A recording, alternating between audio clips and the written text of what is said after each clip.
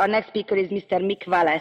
Madness. Madness. This is madness. We cannot fix a problem caused by capitalism with more capitalism. They hurt the people. I ended up at the end of a gun on 3 occasions. I done well to survive anyway. Madame Dali will speak. A union which allows fiscal rules to be broken for arms expenditure, but not for housing or to put roofs over the heads of people. This is evidence of police violence. Whether you're an economic migrant or you're an asylum seeker, nobody deserves to be treated like this. And even having the net to suggest separating people from their mothers. How dare you? They don't need us to kick them around the place. You could say, so what? The police in riot gear with truncheons. I am ashamed to call myself a European. The recognition of Guaido, unelected Gobshite, is an absolute embarrassment. No, you did use the word Gobshite, and so I would reprimand you over that.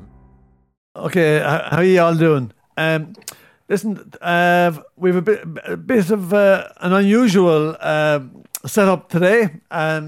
We've got a guy called Justin Poder on the line, and he's an associate professor at York University's Faculty of Environmental and Urban Change.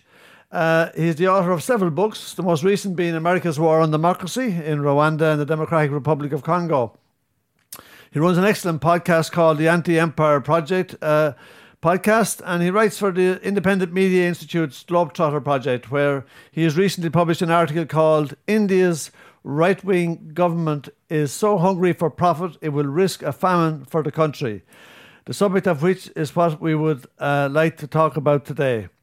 So, Justin, the India's right-wing government is so hungry for profit it will risk a famine for the country. Explain. The article was written about the farmers' protests that have been going on in India since December of last year. And the protests are around 3 bills that were passed in India, in the Indian government, the Indian parliament, all of which are named as you would expect for such dangerous legislation. One is called the Farmers' Produce Trade and Commerce Promotion and Facilitation Bill, Lovely. the Essential Commodities Amendment Bill, and the Farmers' Empowerment and Protection Agreement on Price Assurances and Farm Services Bill. Grown. So, yeah, well, you guys are lawmakers, you know what's up.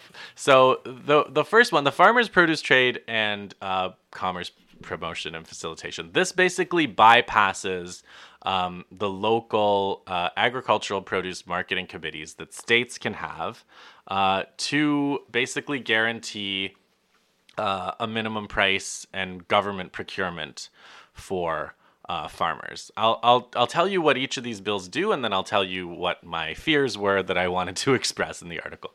The Essential Commodities Amendment Bill amends a law from 1955, which does not allow private, basically wholesalers, retailers to stockpile agricultural produce. Only farmers were allowed to do that until this bill was passed. Now private produce marketers can stockpile, which is bad for reasons I'll get into. And then finally, Farmers' Empowerment and Protection Agreement on Price Assurance and Farm Services Bill basically says that farmers and buyers are free to enter into contracts, basically, that, you know, the government is not going to interfere. So it's all in the name of freedom, right? Who's against freedom?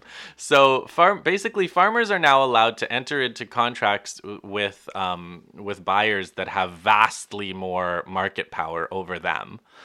Which is, you know, ideal for the buyers and not so ideal for the farmers. The ability to stockpile further empowers buyers relative to farmers. And then the getting rid of government procurement basically means the farmer has nowhere else to go. So ultimately, all of these protections that were put in place to protect Indian people from famine and to protect Indian farmers from ruin are being swept away, which is the reason for these protests that have gone on through the entire winter. And spring is coming, and the farmers have stayed on through a very cold winter in India, and the reason for some of the biggest protests in the world, because farmers are very aware that whatever the hype is, this is this bill means ruination for millions of them. How powerful are the farmers, and what are the chances of their strikes having an impact or forcing a change of mind on the part of the Modi government? I think before you answer that, Justin, I mean, in your article, you described it as a kind of a watershed moment for the Modi government. And reading the article, it was sort of that this could refashion politics in India. And it kind of reminded me of the sort of nearly Thatcher standoff with the miners. Is it that significant? Because people over here might understand that scenario a bit more clearly, that it is such a defining moment. Yeah. I think it is. I think it is because what Modi has done since 2014 has been very, very successful in the sense that the idea of, and I think Thatcher was like this too. You guys know more about Thatcher than me, but they go after minorities, kind of demonizing minorities.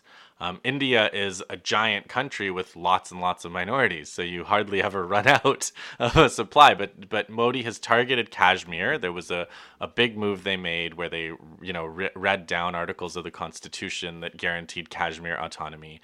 They changed the citizenship rights. They did a Citizenship Amendment Act that Muslims strongly protested just before the pandemic.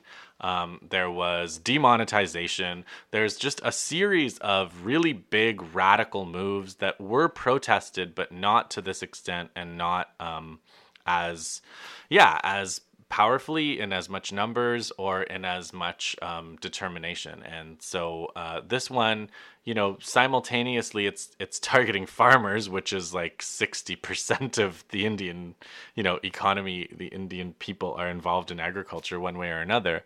But there's a particular kind of targeting and demonization of Punjab and the Sikh community, which is a minority in a way, but it is also, it's not like quite as easily isolated. There are lots of Sikhs in the army, so there's a lot of like, this is not patriotic. And then the farmers would show like photos of all their sons that are in the army, at the border with Pakistan or whatever. So it's not like it's not easy to paint them as foreign agitators or anti-national or whatever, which Modi really likes to do. So yeah, and it's really important. It was immensely. The protests were staggering in size and scale at the beginning, and now it's a matter of staying power. Because the media in India, like everywhere, is very compliant, very pro regime. So it's been difficult over a period of months now to sustain a level of public interest in the protests. But it's they're in Delhi, they're around Delhi, and there's no signs that they're giving up or being co-opted or anything like that. So yeah, it's still a standoff. What sort of numbers were involved in striking first, and what kind of numbers are involved now? Oh well, it started with a strike, right? Just before the farmer protest, there was like an all India strike, a general strike that was I guess a day or a couple of days long, which was, the biggest strike in human history since the last Indian strike, which was also the biggest strike in human history. I think that one was in 2015. So yeah, that was hundreds of millions of people. Now I would say it's probably like many thousands of people still, like at the camps. But yeah, it's no longer like hundreds of millions, but I think, we could see other big days of action. There have been big protests in other states as well, right? Like they did a human chain in Kerala, which is far from Delhi. It's the southwest. That's where my family's from, actually. That was like, again, millions of people, holding hands, making a human chain to protest these farm bills. So there's yeah, it's big, and it's a real watershed moment. It's a real test of the government's power and support compared to its ability to isolate individual constituencies from each other and kind of pick them off. And isn't it incredible, given the scale of the movement, the lack of coverage really of it in the Western media? I mean, reading your article, you were making the point that Modi operates says, oh, there's nothing wrong with these measures. This is just about modernisation. We're just trying to, increase production, and it's all good, guys, nothing to worry about here. But that's actually masking a serious attempt at wealth transfer. Like, is this about crushing the influence of the farmers in a way? And in that sense, it's kind of like the British miners. And, that's what do you think his chances of success are like in that context is one argument. And before I forget it, because it was interesting, I mean, your article is about famine in India, and we have obviously had a famine in Ireland as well. So that's a huge thing. Like, it's not just a word that you would use idly. And you made the points that the agrarian problems are rooted in British colonialism, which is something that we would be familiar with as well. But maybe exploring that a little bit, I think, would be very educational, I think. Yeah, I mean, the famine in Ireland, the famines in India were, enacted by the same people. In the same interests. They were rationalized by the same political economists. It was the same program. It was basically commodity food. It was basically turning an agricultural system that was based on, subsistence, that was based on farmers, producing for themselves and selling to make a living, to earn their livelihood, into a system where they produce for the market, what the market wants, when the market wants it. And if they don't like what they get from the market, then too bad, right? And some years it's too bad, and in those years they just die. And, the political economists of the period, whether it was like John Stuart Mill or whoever it was, they were Malthus, right? Edward O'Boyle. No, not Edward O'Boyle. Edward O'Boyle wrote about it well, but he was writing about these guys, Ricardo, Malthus, and they would just say, maybe there's too many people. and then it would be like a stable agricultural system that had managed to feed a society for thousands of years or hundreds of years. Suddenly there's too many people, right? And so in a post-independence India, that was exactly the scenario they needed to. Every policy in post-independence India was, let us never get into that situation of famine again. So let's make sure that farmers aren't ruined. The trouble with agriculture is if you have really good crops everywhere, then the price goes down and the farmers are ruined anyway. If you have bad crops, well, then people starve. So you need the government to step in and say, okay, when it's bad crops, we're gonna buy grain from wherever, or we're gonna use our stored grain. If it's good crops, we're gonna mop up the surplus, guarantee a minimum price for the farmer. And so they keep agriculture going, they keep the farmers going, and they keep the food supply stable. So every step in that process is an opportunity for private interests to make profits, right? If they can stockpile, if they can squeeze the farmer for a lower price, they can charge the consumer a higher price. And the most ridiculous aspect of this is that the Modi government is saying this is going to cut out the middleman. Actually, the whole point of this is to empower the middleman so that the middleman can make large profits off of both sides of this thing by strategically hoarding, by strategically exporting. And the government will have no ability, state governments will have no ability to buffer that. So yeah, it's like the last time in history when the free market was allowed to run rampant, when corporate, private interests, the East India Company or, the equivalent in Ireland was running rampant. That's what happened. Famine happened. And so, they're saying, look, if there's a famine, we'll override all this. But it's like, by then it might be too late, first of all. And second of all, what's the point then? Is the point to keep people on the edge of famine, as close to the edge of famine as possible and still make a profit? Or, the agricultural economy needs state intervention. It does not work.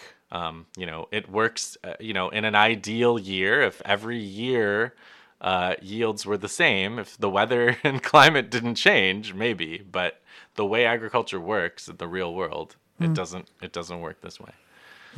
Yeah, and on that point, Justin, obviously, if they go to a point where they're actually producing for the market rather than to feed themselves and to sell a bit to pay for other commodities, they would be competing, obviously, I'm sure, with the likes of the US and the EU, who subsidise agriculture to the hilt. And given the situation in India, you would hardly be expecting the same level of subsidy to be going towards the Indian farmers to compete with the likes of the big buys. Well, on the issue, you made a very interesting comparison with what Modi is up to with what happened in Canada, which is really interesting. When you talked about the privatisation of the Canadian Wheat Board back in only 2012 under the Stephen Harper at that time when he was in power. Was it very similar in Canada? And I mean, was it the manner in which the right-wing government in Canada done away with the safety net for farmers in Canada? Was it very similar to India? There are many differences, and I've been reminded of them by agricultural economists, including the one that I talked to, Ian McCreary.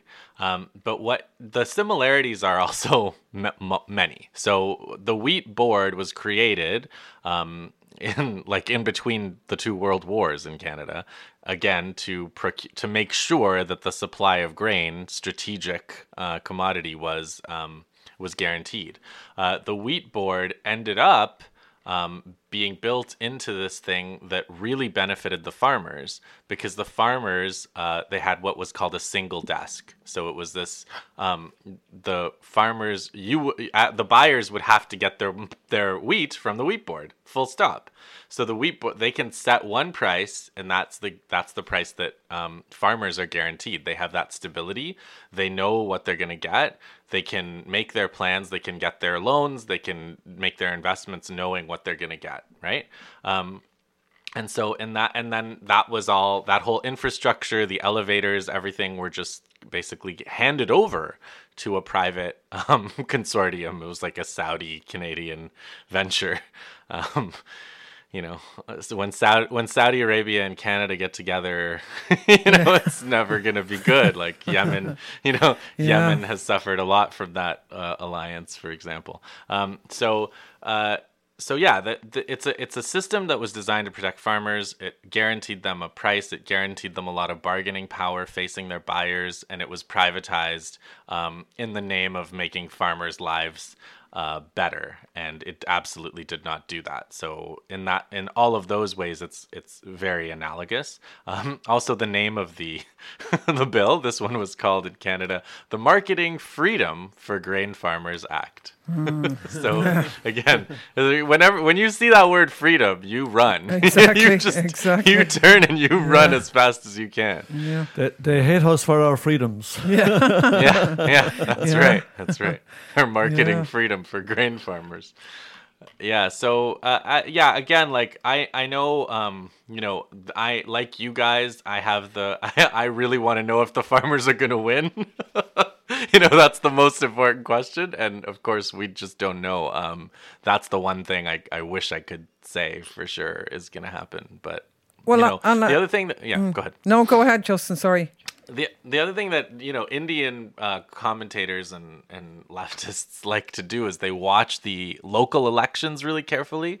So it's like, oh, well, if the Modi's party, the BJP, if they lose in some local election somewhere, that might be a bellwether of the fact that they're possibly losing their support. But it's a long time between now and the next all India election, so they're gonna have to get him to back down before that, I think. And there's no doubt, I mean, there's a huge amount at stake. I was looking at some of the percentages in your article, which put the issues in really serious context, that actually 25% of all the hungry people in the world live in India. My God, nearly 200 million people undernourished. And, you make the point like that thousands of people a day are dying of malnutrition. It's absolute, and yet this is one of the world's most important economies. And Mick made the point on our podcast last week that it's something that's becoming big in the EU because of trade and because of the EU wanting to get in on the act. But here we have a huge population without really much discussion in the West about what's going on socially and economically. And probably back in India, them going on saying, oh, look at production of agriculture and industry in Europe and America. We want to be like that, even though the social and environmental consequences of, Western agriculture are not being examined and need to be tackled. So there's so much at stake here. I think it's huge. And there's no doubt India is going to be much more of a talking point. Yeah, there's so many differences between India and Europe or North America. Like the number of what's the percentage in Europe of people involved in agriculture? It's probably less than 10. It's like in Canada, in North America, I think it's like 2% or something. It's in Europe today, I'd say it's definitely under 4. Yeah, right. So in India, it's 60. So it's just the idea that you're gonna get 58% of the population. What are they? They're all gonna go to the city and get jobs, like. When COVID happened, we had the largest migration from urban to rural in human history, right? There's all these firsts in human history going on in India all the time. But, all these people who left their villages to work in the city suddenly, were told you go back to your village. So they all just started walking back to their villages during COVID, right? Because there's no way to make a living in this, in the city under COVID. Like you can't, if you can't sell stuff on the street, if you can't go to a workplace. So they're all back, they've all had to go back to their villages, which is a sign that, the rural to urban migration that the World Bank and IMF encourages all over the world, including India, is unsustainable. And the first emergency means everybody's running back to the countryside. So the idea that you can just turn the majority of people into some kind of surplus because you want to have an agriculture system like Canada or the US or Europe, and that's never gonna happen. And then we get to the question that even if it could happen, it's not desirable. Like agriculture in Europe and North America is dysfunctional, right? It's subsidized and it's ecologically unsustainable. It's horrible on animals, it's genetically modified. The value chain is totally screwed up where it makes more sense to market these processed foods that aren't really foods. That's probably a slightly bigger problem in North America than it is in Europe, but I'm sure it's getting there too. You mentioned Yemen, Justin. It was interesting that something similar went on there when the IMF and World Bank moved in with the Saudi and US support. When Salah was in power, they actually almost forced the farmers to stop producing foods that they've been producing for their lifetime, and they forced them to produce for export. And they've done so. And Yemen was one of the most self-sufficient countries on the planet for feeding themselves. And they've forced them to a situation now where, in actual fact, they have become dependent on imports in the last while. And there's a famine there. There's a famine. They say it's because of the war, but it's, none of these things are separable, right? Like Yemen, I'm glad you went into that, Mick, because Yemen is, people think like, oh, Yemen, Saudi Arabia, desert, right? But Yemen is like an incredibly productive agricultural country. It's always been. And like, you know, people don't understand that because, yeah, they just think, you know, they just have like an idea of like Arabia, right? Like camels and, and sand. Yeah. So if it reaches a point though where the Modi government get their way and the Indian farmers start producing more for the market rather than for themselves, who would you foresee being the main buyers of the food? My other point, given that while China is a massive market, one of the big reasons why the EU has become very interested in India and why the US is becoming more interested in India is as a tool against China.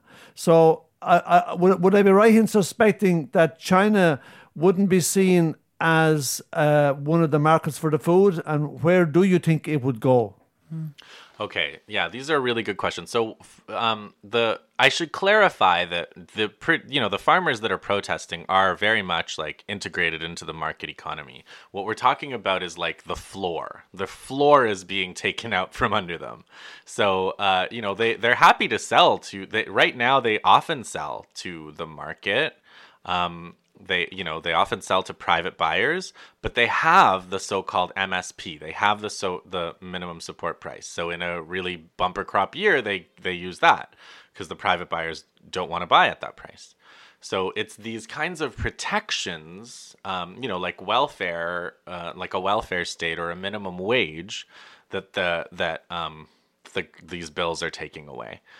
So as for who's gonna buy the surplus? I mean, the idea is more like the control over it. So it's the idea, like US, the European Union, they want India to get rid of these supports, to get rid of these systems, so that they can more easily say, you know what, something is going on in Brazil where there's a frost and we can't grow vanilla or whatever, and we want you to grow it in India. And farmers won't easily switch unless they have that gun to their head saying, if you don't switch, there's no, you're not going to get a good price for the thing you're growing now. So to be able to just integrate India into this, like just in time, which again is a fantasy for agriculture because it takes time to grow things, but to this kind of just in time global, like something goes wrong here, we use it there system. And squeeze, more and more profits out of it. And then who is in a position to do that? The Indian protester, the farmers, have named the people that they think are going to do that. And it's basically Modi's closest multi-billionaire allies from the Adani group and the Ambani group. It's basically like these big families from Gujarat that are India's wealthiest men, and they want to get in. And of course, like if you're talking about monopoly, monopoly power over a market, of course it's going to be these giant industrial groups that already exert massive power, including the power to compel cricketers. I don't know if you guys saw this, but there was like a day. So Rihanna tweeted about the farmers' protests, and then fair play. I didn't know that. Yeah, go on. Yeah. So Rihanna tweeted about them, and then all the Modi people in India just lost their minds, and there was like an organized day where every famous cricket player in India did a tweet saying, people like Rihanna should stay out of India's domestic affairs. God, shame on them. I really like the Indian cricket team. God, I've gone right off them now at this stage. Yeah. But the footballers, the soccer players, they stayed strong. Fair play. I'll make you be delighted with that one. Then you can't corrupt the soccer players. Oh God, you can. Yeah. I can name a few. Yeah. Come here, in your last couple of minutes, Justin, on this invitation, because I think we'll be having you back. You've explained it really well, but you made the point, and we think you're right. You know, India isn't going to be transformed into Western agriculture. That isn't going to happen, but a lot of people are going to get damaged in the efforts to make it so. Just, is there a political representation for the farmers, or is there anything there in that, or, you know, where will that answer come from? Is there anybody championing them politically, or just opportunistically? Yeah. No. I mean, politically, you know, the problem is with, you know, I'm going to use the F word, fascists. The problem with fascism is that, you know, there's always like a united front kind of idea. So people really want to desperately unite behind the Congress Party as like the only alternative to the BJP, the Modi party. But the Congress Party has been really weak. You know, they're the ones who they launched many of these neoliberal reforms in the 90s. You guys know the story. This is not a surprise to anybody with any political experience anywhere. But so the party level, you know, the CPI, the Communist Party of India, is still strong in I'm CPM. I should be careful. You know how communist parties are. The CPIM, okay, CPIM still has like considerable strength in Kerala. Not so much in the all India level, but the Punjabi farmers, the protests in Punjab and Haryana, they've been organized by these farmers' unions. And the farmers' unions are very strong, they're very left, and they're very politically conscious. And they had been organizing around these farm bills from before, like from the previous summer. Like they knew they were coming, and they were organizing against them. So the protests are partly so politically strong and well organized because the farmers do have a very solid organization.